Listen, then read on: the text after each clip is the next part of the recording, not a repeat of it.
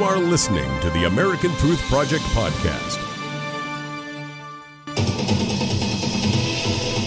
Page 6 now, non-compliance with a judge's arbitrary immigration edict. Team Trump did not meet the unconstitutional deadline imposed by a lawyer dressed in a black robe who sided with an illegal alien who is a criminal by definition, who dragged her young child 2,000 miles through Mexico and is now represented by the ACLU. The Trump administration might have more difficulties in meeting a July 26 deadline to reunite the remaining 2,000 older children with their parents. Judges worried more about these criminals who break into our country than the rule of law. Joining me now, the founder of the American Truth Project and Daily Ledger contributor, Barry Nussbaum. Barry, lower courts at this point are completely out of control. And so I ask rhetorically, who is in charge of the lower courts per the United States Constitution? Well, that would be the United States Congress. So it's Congress that's allowing these lawyers dressed in black robes to dictate immigration policy from the bench, and they're doing absolutely nothing about it. Graham, the question that is not being answered by anybody, that really is profoundly confusing to me, is where's the discussion on who these people are? Every single one of the adults are criminals by definition under the law.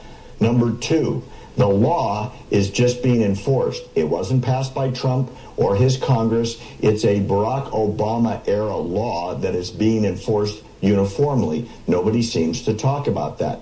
Number three, you know what's really amazing? The ACLU, with tons of donated money, is fighting to have reunification, where in many cases it's impossible because the parents were deported already because they committed crimes. I don't mean the breaking into the country crime. I mean crimes like murder, robbery, sexual abuse, child molestation, drug trafficking, and so on. And get this, Graham, they left the kids behind voluntarily because the United States government wouldn't deport them individually, just the parents who gave up their kids. And in some cases, when these parents are contacted down in Central or South America, they say, well, I'm not sure if reunification is what I want, or I didn't know it was going to happen, but I'll come back if you'll let me in.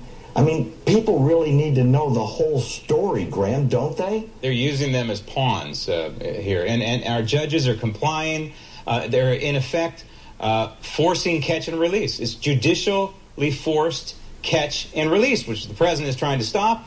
And then on the other hand, they're ending zero tolerance, which the president is trying to enforce immigration law by judicial fiat. It's an absolute mess, and it is the domain of the Congress to fix these judges who are out of control. Now, I'm sure the president is not happy about this. The trade imbalance last month with China got a little bit worse, and it's even worse in this case because China, I don't know if anybody really paid attention to this with all the fireworks going on overseas in Europe, but China devalued its currency once again. So this is the money manipulation that the president of the United States is trying to stop.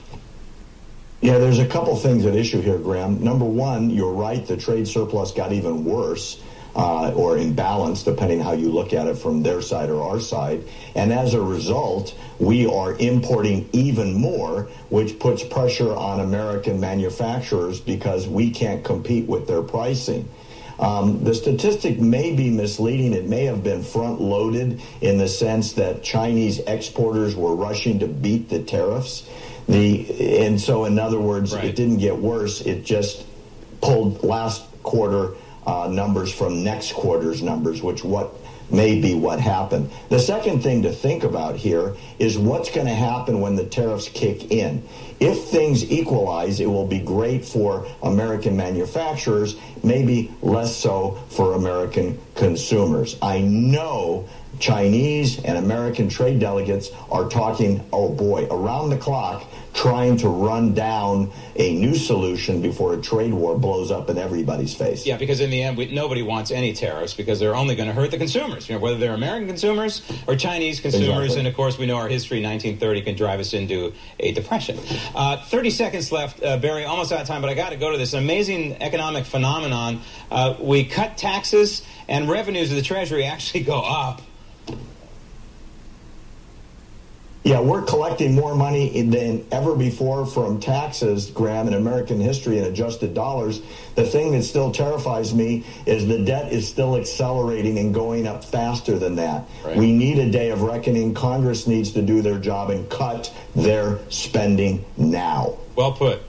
But to my point about the revenues going to the Treasury, this is exactly what happened in the 1980s. It's happening all over again, but you're dead on target once again. Congress needs to step up about the courts. Congress needs to step up about this wasteful spending that's driving our national debt to $22 trillion. Barry, thanks. Thanks for listening to the American Truth Project, a 501c3 nonprofit. Please subscribe to our podcast and follow us on our social media channels to stay plugged in to the truth. Go to americantruthproject.org and subscribe to our newsletter to stay informed on the latest news.